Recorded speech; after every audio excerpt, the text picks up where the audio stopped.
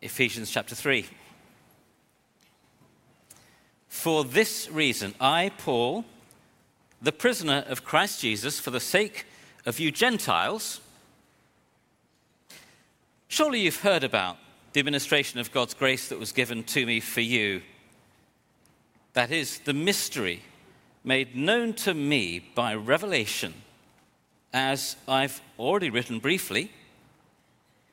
In reading this, then, you will be able to understand my insight into the mystery of Christ, which was not made known to people in other generations, as it has now been revealed by the Spirit to God's holy apostles and prophets.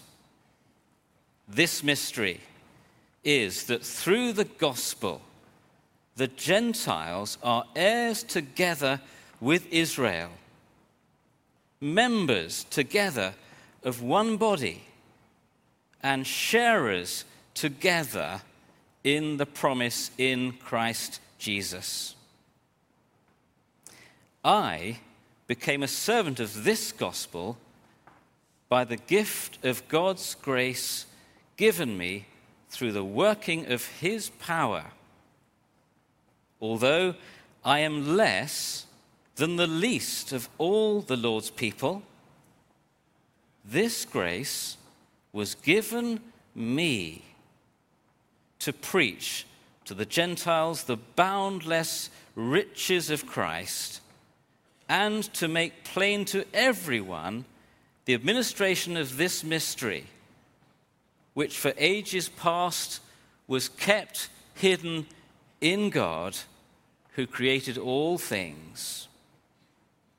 His intent was that now, through the church, the manifold wisdom of God should be made known to the rulers and authorities in the heavenly realms, according to his eternal purpose that he accomplished in Christ Jesus our Lord.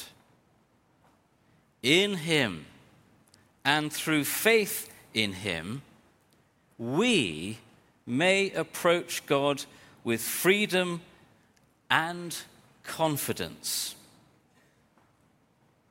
I ask you, therefore, not to be discouraged because of my sufferings for you, which are your glory. Well, good morning, everybody. Just before coming to the Bible reading, I was upstairs in a little quiet room in Rawnsley, and a brother came into that quiet room, and he saw me making a few scribbles, a few adjustments to my script, and he said, do you remember that scene from Blackadder? I grew up with Blackadder. I don't know if you know that comedy program. And in Blackadder, Baldric, who's one of my favorite characters, Baldric had written a book. And he took it to Blackadder and he said, have a look at this book. What do you think of it? And Blackadder read it and then he said, I'd make only just one small change. And Baldric said, what would you change? And he said, the words. So that was an encouragement as I was changing my script for today. Please have your Bibles open at Ephesians 3 as we come to our fourth session now of this glorious letter. I remember standing in the Colosseum in Rome. The Colosseum is still in magnificent condition 2,000 years after its construction. And as you stand on the terraces of this enormous stadium, you can look down on the underground tunnels exposed. And these tunnels used to house the wild animals, lions and cheetahs and so on. And it was on the sands of the Colosseum that some of the first Christians showed their ultimate commitment to Jesus Christ. Perhaps we can imagine them this morning, standing in the cells of the arena, peering through the bars, at 60,000 Romans baying for blood. The early church father Tertullian said, "The blood of the martyrs is the seed of the church." And it was in the Colosseum that the first Christians were willing to fall like a seed into the ground. There was no room for shallow faith in the Colosseum. This was a place for pounding hearts and anxious prayers and a faith that conquered death, as regular believers waited for the cell doors to open and the animals to be released. And it's difficult as a Christian today to visit the Colosseum and hear the stories and not be profoundly challenged. These first Christians were not some breed of super saint. They were ordinary men and women with an extraordinary devotion to the Lord. And not even all the horrors of the Roman Empire could prevent them from displaying their love for Christ. Jesus meant more to them than life itself. Now, modern-day Britain seems a far cry from ancient Rome, and the kind of opposition that we receive today for being Christians is different from those that the first believers experienced. And yet the faith of those men and women 2,000 years ago, their faith to pursue Christ, comes to me today with as much passion as ever and makes me ask, how committed am I to this gospel? And the Holy Spirit wants to take us this morning to another scene of ancient persecution so that we can be inspired today as we live our lives for the gospel. Paul reminds us, if you look at the first verse of Ephesians chapter 3, Paul reminds us that he is in prison. Verse 1, "For this reason I, Paul, the prisoner of Christ Jesus, for the sake of you Gentiles." Notice Paul doesn't call himself a prisoner of Rome. He calls himself the prisoner of Christ Jesus. He sees his time in prison as an expression of his commitment to Christ and to the gospel.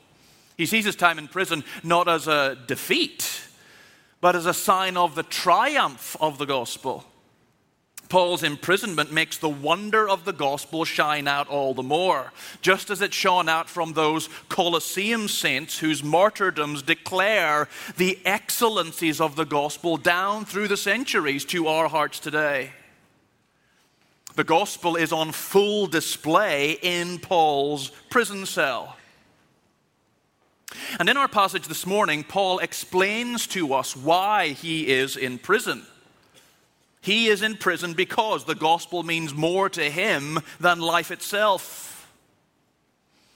So what is it about this gospel that captivated Paul and these first Christians so much that they were willing to die for it? Ask yourself this morning, why should I be captivated by this gospel in a very different culture and very different circumstances? This passage gives us 3 reasons why the gospel should captivate us today, just as much as it captivated those men and women who gave their lives for it so many centuries ago. Firstly, Paul says we should be captivated by the gospel because it is God's mystery revealed to us. It's God's mystery revealed to us. That's verses 1 to 6 of the passage. The gospel is a mystery.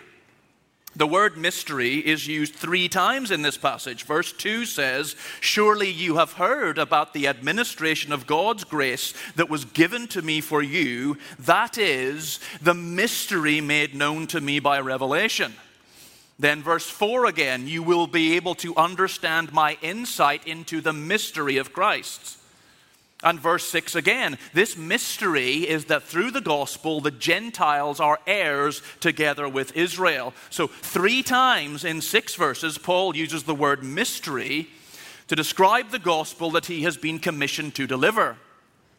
And this word mystery is used 7 times in all in the book of Ephesians. You might remember we caught it in chapter 1 about the mystery of the gospel. It's used in Ephesians more than in any other book of the Bible. So in what sense is the gospel a mystery? Well, up to this point of Ephesians, Paul has been explaining to us God's plans for the church. Ephesians 1 and 2 paint this glorious panoramic picture. Before the world began, before a star was flung into space, God planned to send his Son to die, not just for individuals, though we are individually adopted as sons into the family, but also for the church.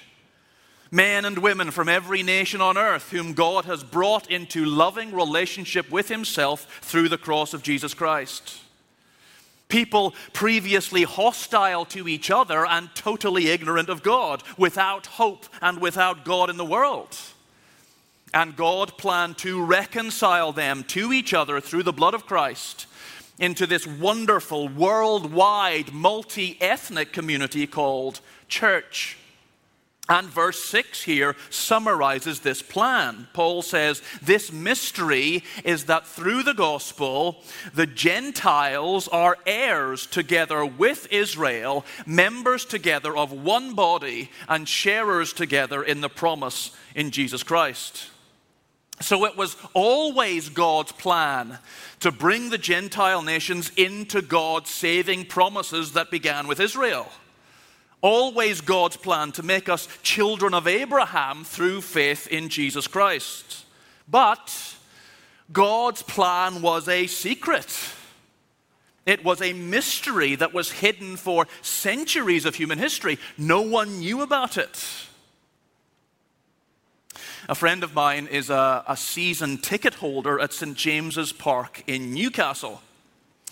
And he told me that for half a season, from August to December, there were 2 empty seats next to his at Newcastle home games, which is very surprising because the Geordies love their football.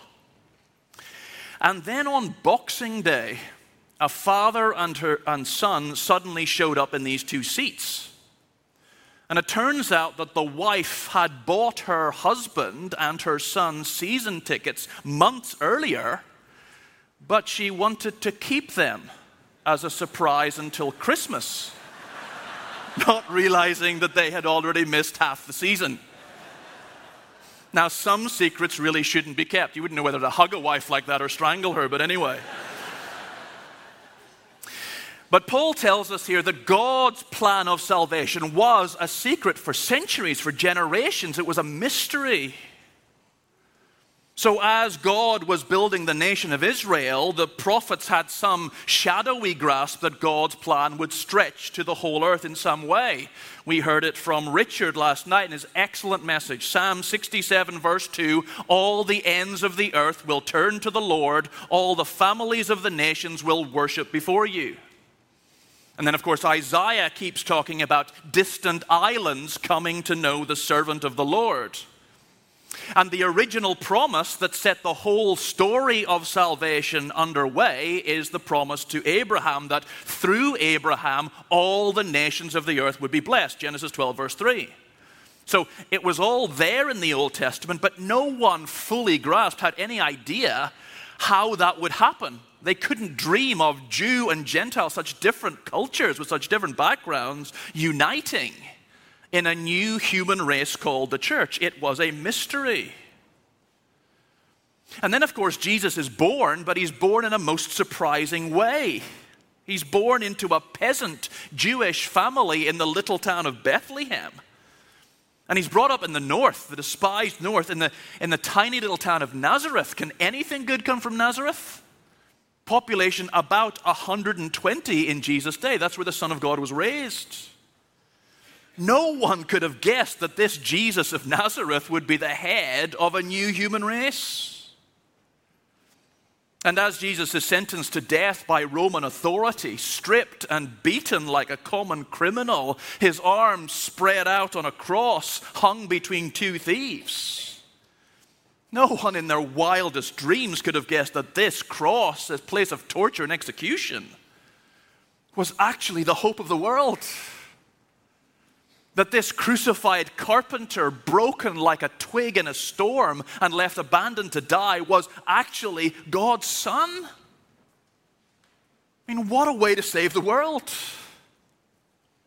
The plans of God are a mystery, a secret kept for generations. That's what Paul's saying here. The gospel of Jesus Christ is beyond human knowing. We would never have guessed God's plan for saving the world if God had not revealed it to us. And that is the whole point that Paul is making here. Charles Colson, who was part of the Watergate scandal, and he had to go to prison actually to find Christ. Colson said, the gospel will not be demystified. God will not be mocked by the pretensions of those who believe they may fully and certainly know his mind. The gospel is a mystery because God wanted to undermine human wisdom.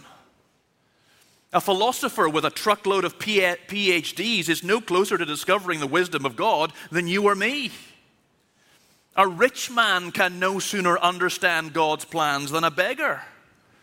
And that's precisely the way God wanted it. God wanted his plan to be a mystery to the world so that the only way that people could ever come to know him was through an act of divine revelation. The gospel is a mystery revealed to us. That's Paul's point here. Paul says in verse 3, the gospel is the mystery made known to me by revelation. It's the same idea in verse 5. This mystery was not made known to men in other generations, as it has now been revealed by the Spirit to God's holy apostles and prophets. God's ways are far above our ways. We cannot predict him. But here is the wonderful thing. God has revealed this mystery to every Christian in this room today. This gospel, thought up in the secret councils of the Trinity before time began, hidden from past generations of scholars and rabbis and Pharisees. That gospel has now been revealed to you and me through the Holy Spirit. Isn't that fantastic? However invisible you may feel in your church or in your school or in your office, God has revealed his plan for the world, his plan for the future of the universe to you. Great scientists and philosophers like Richard Dawkins and the late Stephen Hawking are left scratching their heads. But God has shown us the full beauty of his Son when Jesus Christ is still a mystery to so many others. We have discovered in Christ the greatest treasure in all the world, not through our own searching, but through divine revelation. So how can we treat this gospel lightly? How can we be apathetic about it? Of all the people in the world, God chose to reveal his salvation to me. And that fact has enough fuel to set our hearts on fire. Praise the God who chose us out of all the peoples of the world. We are the most privileged of people on the planet. I don't know how many of you have watched the Spider-Man movies. If you haven't, I'm sure your teenagers have. In the first Spider-Man movie, Spider-Man's stepdad talks to him just before he dies. And his stepdad says to the young Peter Parker, who can barely control the new powers that he has been given, he says, with great privilege comes great responsibility. And the fact that this glorious gospel has been revealed to us should inspire us to live gospel-centered lives filled with Christ-centered prayers and Spirit-inspired devotion as we give ourselves wholeheartedly to Christ and his church. With great privilege comes great responsibility.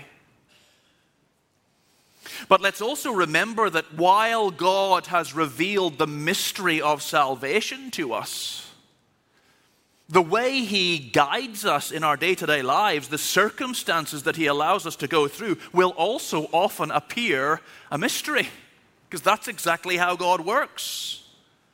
I mean, God appointed the Apostle Paul to bring the gospel to the Gentiles, but Paul spends half his time in a prison cell. How does that work? And Paul is saying in this passage that throughout the whole Old Testament, periods of thousands of years, even God's own people, his chosen and precious ones, did not know what God was up to. Verse 5, it was not made known to people in other generations. And the faithful Israelites in the Old Testament, they had to endure exiles and military defeats and a divided kingdom in the meantime. And even the prophets in the Old Testament who suffered greatly, they only saw the coming of the Messiah from a distance, like a mysterious shadow stretching across the horizon. That is how God works. He works in the silence and in the mystery. And if Christ was born in obscurity, and if he was rejected and ignored by most of his Jewish contemporaries, if he was crucified on a cross, then it should come as no surprise when we are left bewildered by some of the circumstances that God allows us to go through. Losing a loved one, losing a job, having a child with special needs, or one who struggles with their sexual identity. So many of us carry mysteries in our hearts where we would question why God allows this to happen or why he chooses to do things this way. But the God who saved the world through the son of a carpenter hanging on a tree and kept this plan obscure for centuries is not a God who is easily worked out, but he is a God who can be profoundly trusted in the mystery. How God is working out the big picture of the gospel is shrouded in mystery, but he is working it out gloriously. And God will work the gospel out in your life, often through the most trying circumstances, shrouded in mystery. But he who began a good work in you will certainly bring it to completion on the day of Jesus Christ. As Amy Carmichael said, God never wastes his servants' talents, he never wastes his servants' time, and he never wastes his servants' tears. The mysteries in your life will be used redemptively in some way, just as God has used Calvary, an ugly, ugly, ugly sight, to save the world, develop the church, and restore the entire cosmos.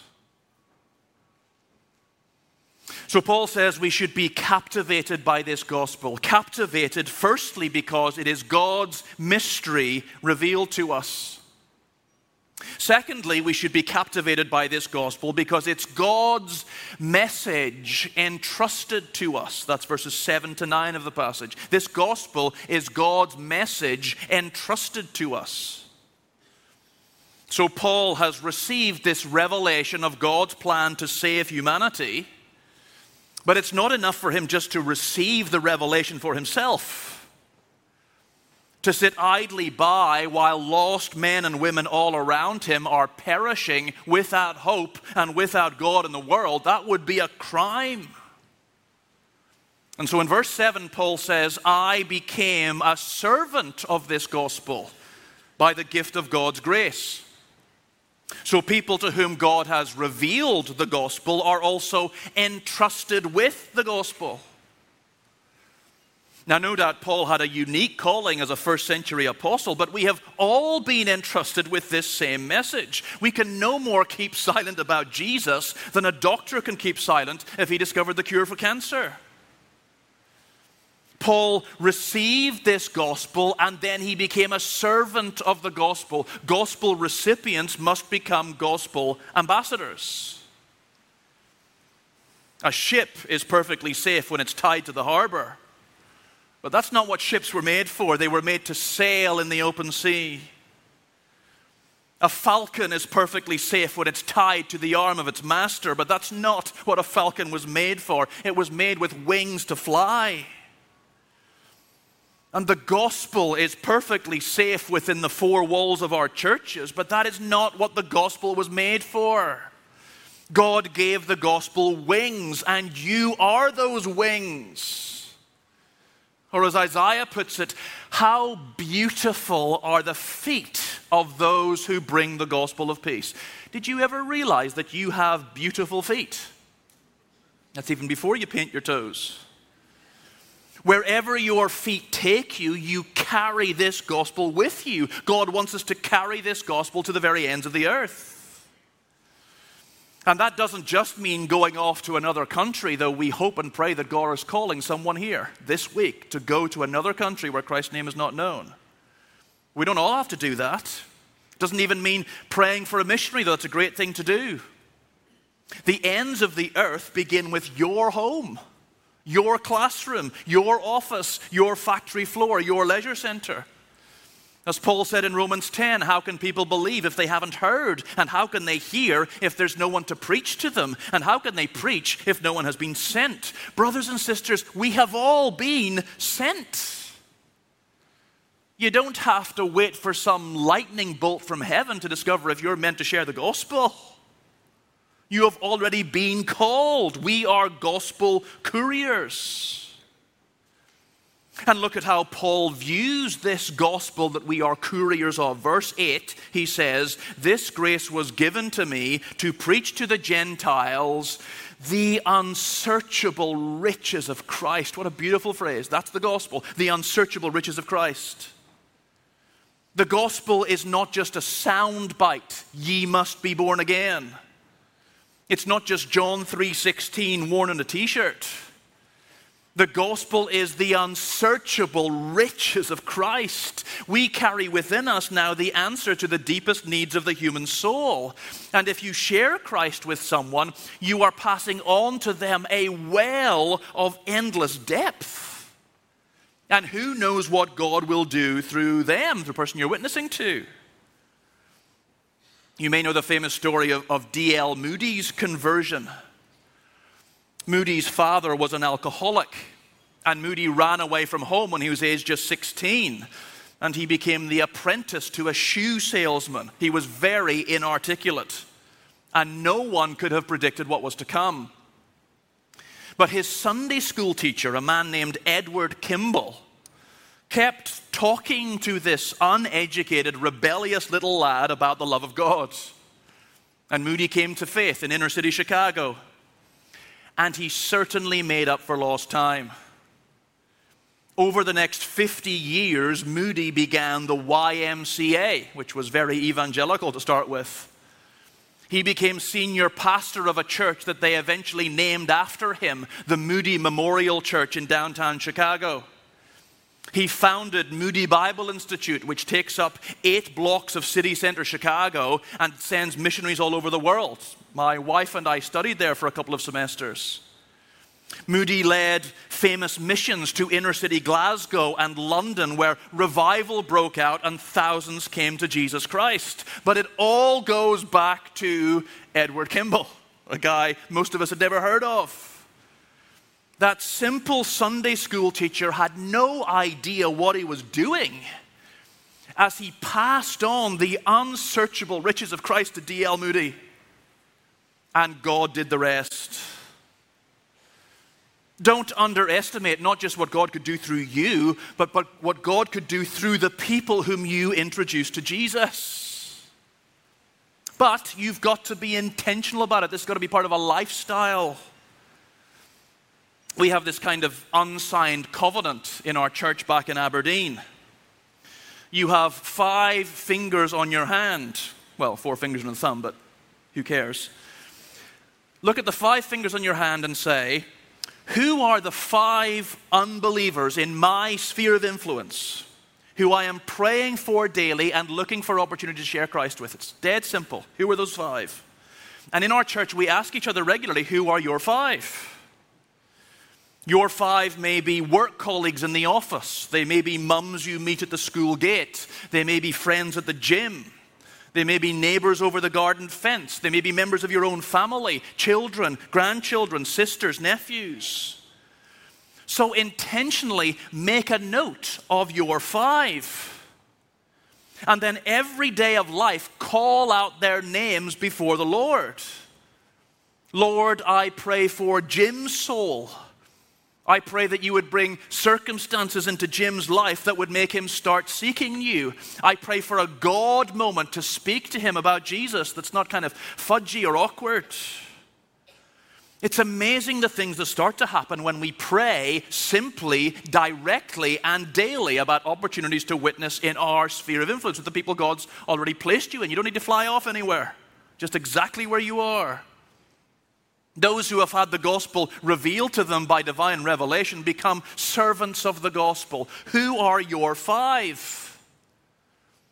I'd advise you, honestly, chat about this to a Christian friend or a family member who you've come to Keswick with.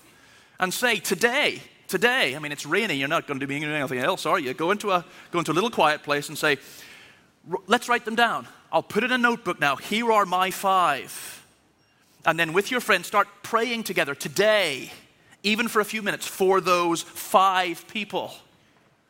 Remember that beautiful scene from the Old Testament where the high priest, who was wearing on his chest the names of the tribes of Israel, and he brought the tribes of Israel into the Holy of Holies to pray, to represent these names before God. That's what we're doing. George Whitefield, the great revival preacher, said, God forbid that I should travel with anyone for a quarter of an hour and not talk to them about Jesus Christ. We need to get into the habit of gossiping about Jesus everywhere we go. The gospel is not just a mystery revealed to us, it is this message entrusted to us. It is the unsearchable riches of Christ. So let's gossip about Jesus everywhere we go. Let's name 5 people before God every day who we are praying for and look for an opportunity to share the gospel with. In fact, maybe do a little covenant. If you are used to meeting people at Keswick specifically, come back next year and ask your friend, how are you getting on with your 5? And maybe you're thinking to yourself right now, oh no, he's not going on about evangelism, the very worst thing to go on about. And I have a problem with this myself. And you ask yourself, what's holding me back from sharing the gospel? What holds people back who truly love Jesus? I truly love Jesus, but I get all tongue-tied. What holds us back from speaking about him to other people? And I think Paul in this verse actually hints at 2 reasons why we struggle with this. The first is our own sense of inadequacy. Even the great apostle Paul felt his inadequacy. In verse 8 he begins, although I am less than the least of all the Lord's people. And you may think, well, Paul is just showing false humility here. Paul's actually searingly honest in all of his writings. There is no doubt that Paul felt like an unworthy apostle.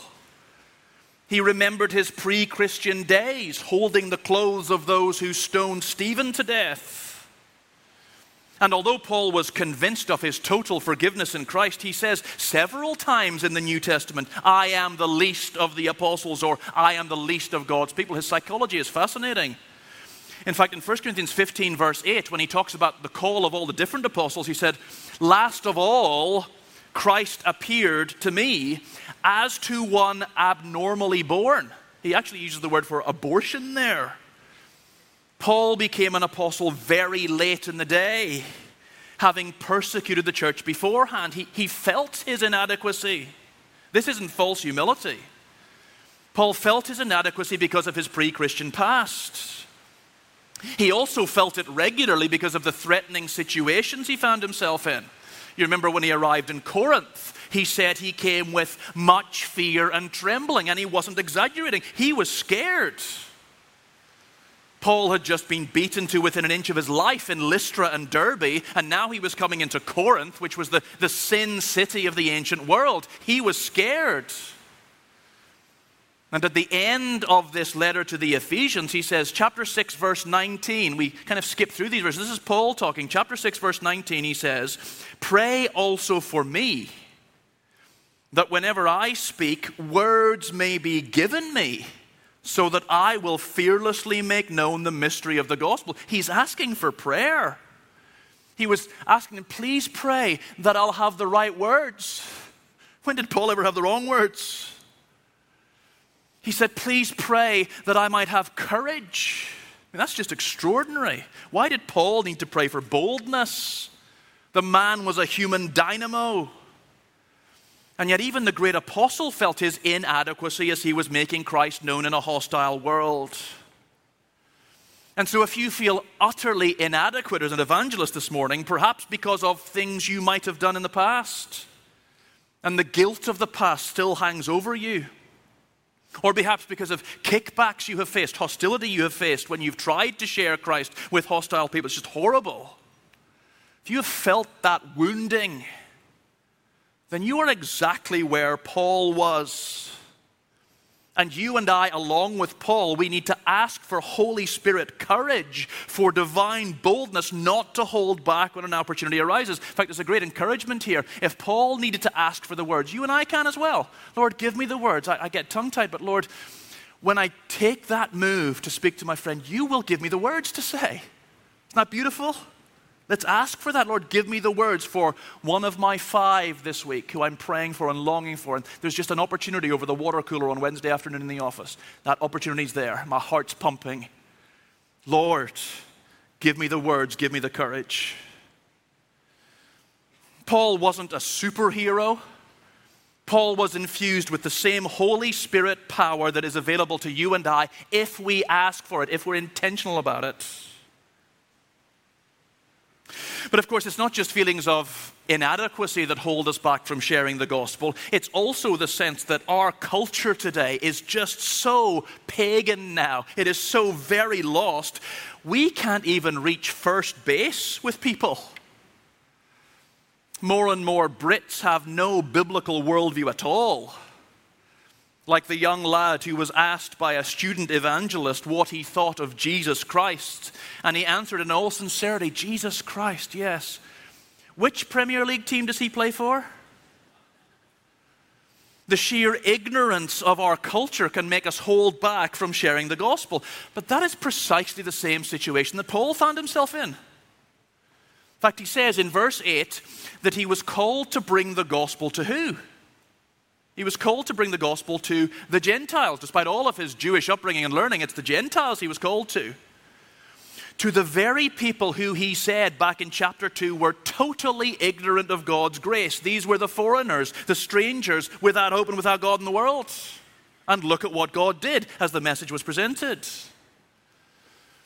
And of course, when Paul was speaking to Gentile audiences, he assumed that they had little or no knowledge of the God of Israel. It's fascinating, actually, during a study as we go through Acts, Paul, how he speaks to Jews versus how he speaks to Gentiles. To the Greeks in Athens, in Acts 17, Paul used the illustration of the unknown God. That's where he had to start, just to get people to start thinking about the God of Israel that they had no clue about. And he certainly didn't start quoting from the Old Testament because the pagan Athenians had no knowledge of what the Old Testament even was. Paul quoted instead from a pagan poet. I looked it up, actually. The pagan poet was called Aratus. And Aratus was actually from Tarsus, most scholars believe, same town as Paul. And this was a book that Paul knew these Athenians would have read. It was a work of astronomy. And this work of astronomy opens with an invocation to Zeus, the Greek god. That's how that work opens, but Paul had read it because he wanted to build a bridge. He wanted to build a bridge with his hearers, so he gives the quote, "In him we live and move and have our being." You remember him saying that? That's from Aratus, this pagan poet. So Paul starts from a work of astronomy, and then he builds all the way to proclaiming the resurrection of Jesus. So he doesn't stop with the work of astronomy. He goes where they don't want him to go. He goes to resurrection. He goes to the death of Christ and all the things about sin and salvation that people didn't want to hear. So he doesn't avoid the absolute truth to gain an audience. He does both things. And of course, we're told about the response. We're told some pagans laughed and some said, "We want to hear more." And the Spirit went to work in their hearts. That's how it works. Some will laugh at you. Some will jeer and tell us that we are intellectual numbskulls. That's exactly what I was called a couple of weeks ago on Twitter, an intellectual numbskull. Lovely. But as you're doing that, a small number will say, "We want to hear more." And that's when the Spirit is going to work in their hearts. So however inadequate we feel, and however ignorant our hearers are about biblical truth, we are ultimately depending on Holy Spirit power, not on human argument. Even the cleverness of Paul did not relate just to human argument. In fact, verse 7, he says, I became a servant of this gospel by the gift of God's grace given me through the working of his power.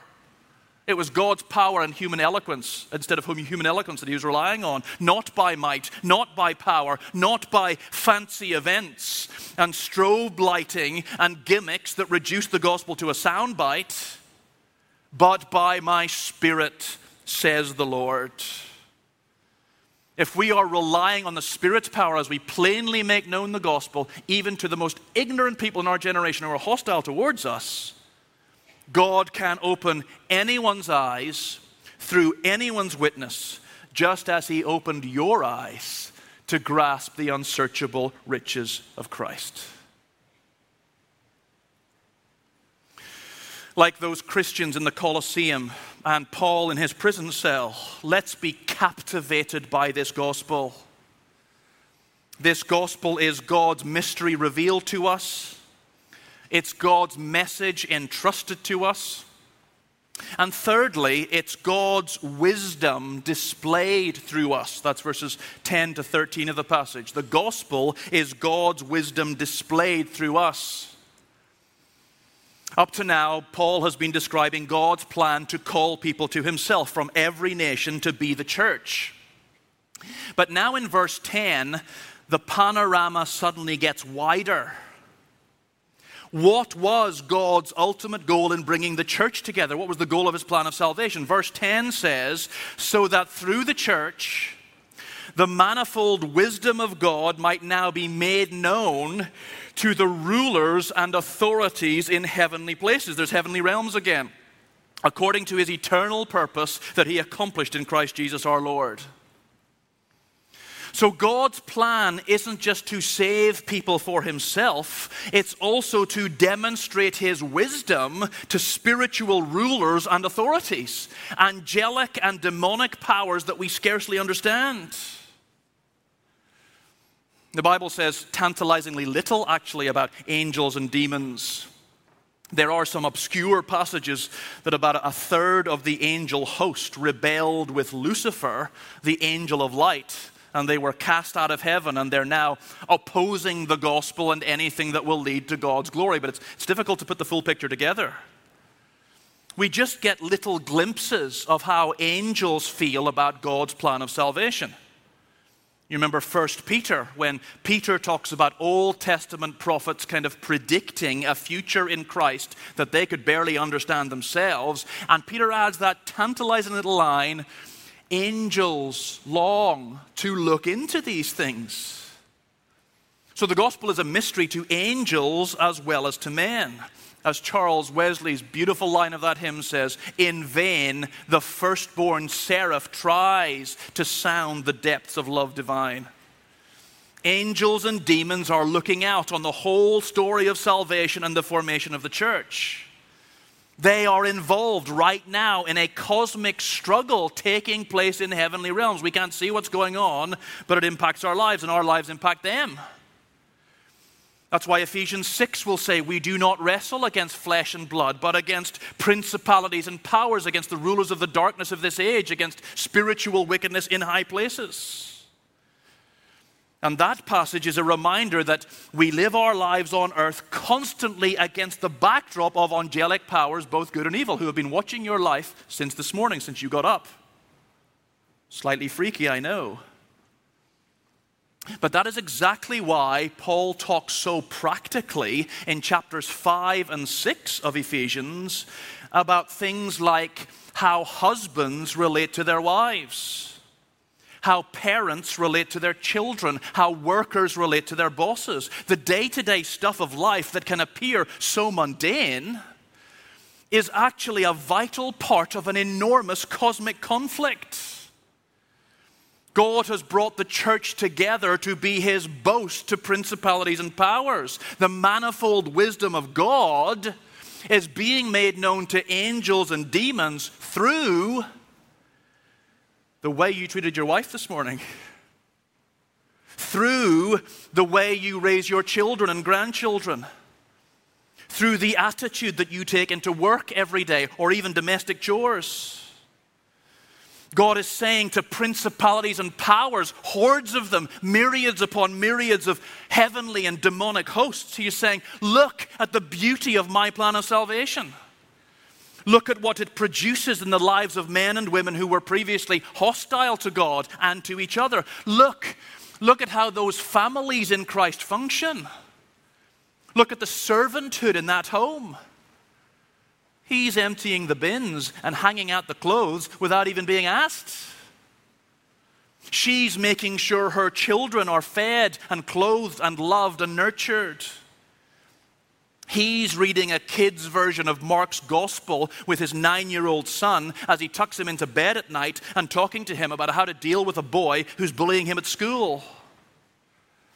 She's making the packed lunches for everyone while texting a prayer triplet of ladies from the church. Look at that single man heading to work. He wants to work with integrity while others are cutting corners to try and get ahead. He's faithful and reliable and is willing to miss out on promotion because his identity is in Christ now and not in any worldly vision of success. He stays away from office gossip and he refuses to flirt with the women who like his attention. She prays every night for her work colleagues to find Jesus. And when anyone has a real emotional need in the office, she is the first person they turn to because her integrity and her love shine out from the cynicism of everybody else. Look at that Christian man struggling with his same-sex desires. Look at how he finds Christ more precious than his desire for sexual gratification. Look at how he restrains himself when he's in the quiet place, how he disciplines himself against temptation of any kind.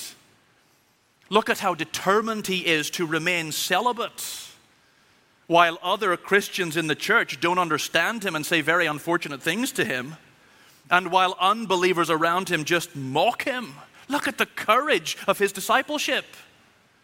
Only the gospel can produce a man of such steely righteousness. Look, you heavenly hosts. Look, you demonic realms who seek to kill and destroy and spread lies. Look at what I am producing in the lives of these blood-bought sons and daughters of God. A heavenly community on earth, awaiting the great day when the sons and daughters of God will be unveiled in front of the whole of creation. Oh, brothers and sisters, your life has such meaning and purpose now in every detail of every day. Some of you I know like keeping fit, and you will have a step counter on your phones or on your wrists or somewhere. And the nice thing about a step counter is that it counts every step, even climbing the stairs to bed. In fact, if I haven't reached my target for the day, I'll climb the stairs about 3 or 4 times actually just to hit the next level, you know. I get to at least 500 or so by the end of the day. Every step counts, and that is doubly true as we live our lives as God's boast to principalities and powers. Every step matters. Every moment has cosmic implications. It is all played out against the backdrop of principalities and powers. You are God's boast.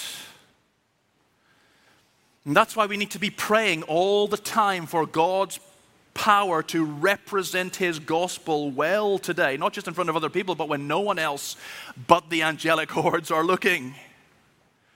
And so Paul says very quickly in verse 12, he says, in Christ and through faith in Him, we can approach God with freedom and confidence. We can be confident as we approach the throne of grace as God's beloved children, that we will have access to divine power as we take this fight to the heavenly realms. May the forces of hell be quaking at the kind of lives, the kind of faith, the kind of prayers, the kind of conversations, the kind of relationships, the kind of witness, the kind of churches represented in this Keswick Convention. And as Paul himself catches a glimpse from his prison cell of the importance of every moment in this cosmic battle, look at what he says, verse 13. He says, I ask you not to lose heart over what I am suffering for you, which is your glory. So Paul knows he can't be out and about planting churches now. That's over. He's in a prison cell. but he's in a prison cell by God's sovereign purposes.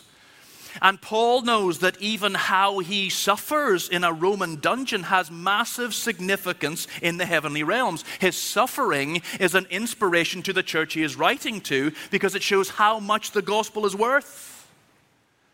And brothers and sisters, exactly the same is true for us. Don't lose heart even when you are suffering. Maybe some of you are suffering dreadfully right now. You could barely make it to the tent today.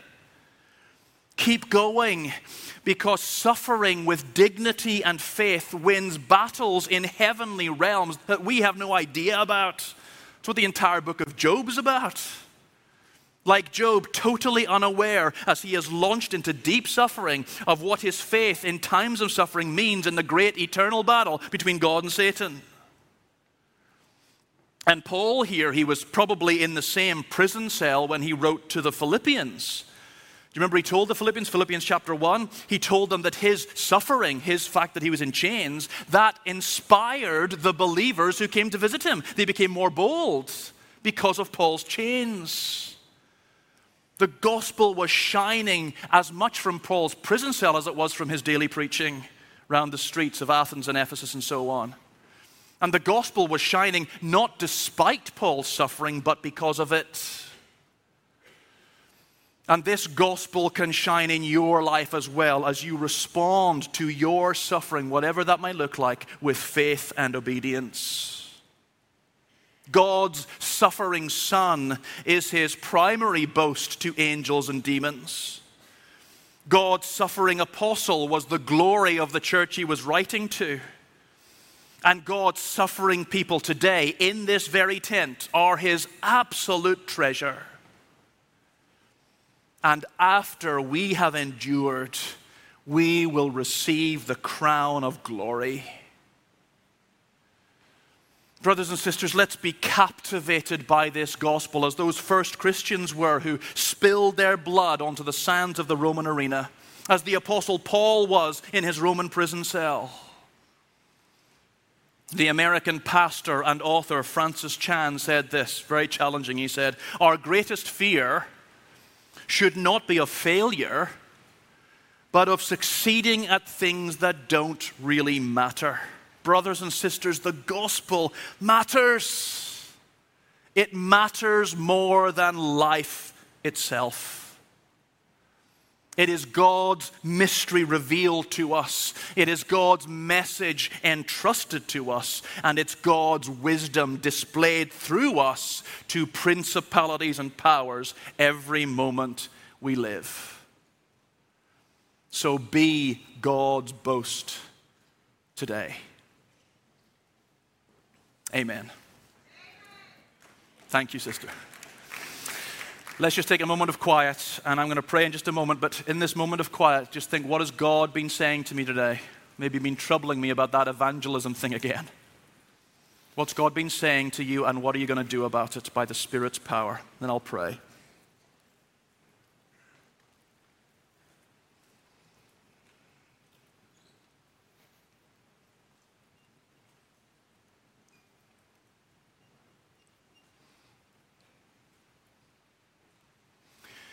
Heavenly Father, as the rain falls on this tent, so may the glory of God fall on this room so that we might leave this place with fresh joy in the gospel that the Lord should have chosen us from all the people of the earth.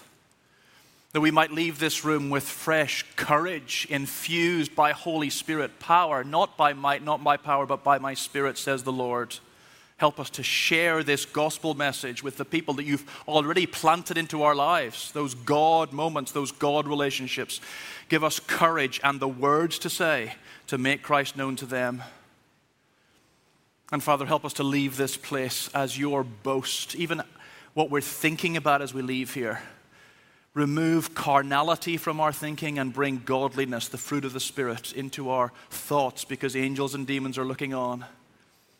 Help every wife as she speaks to her husband, and every husband as he speaks to his wife. Help us as we raise our children and grandchildren. Help us as we go to work, when we get back home. Help us to be your boast to principalities and powers by the power of your Holy Spirit, so that we might know Christ and make him fully known. Thank you, Lord, that every step counts. Lead our steps by your Spirit, and be thou our vision. We pray this for your glory. Amen.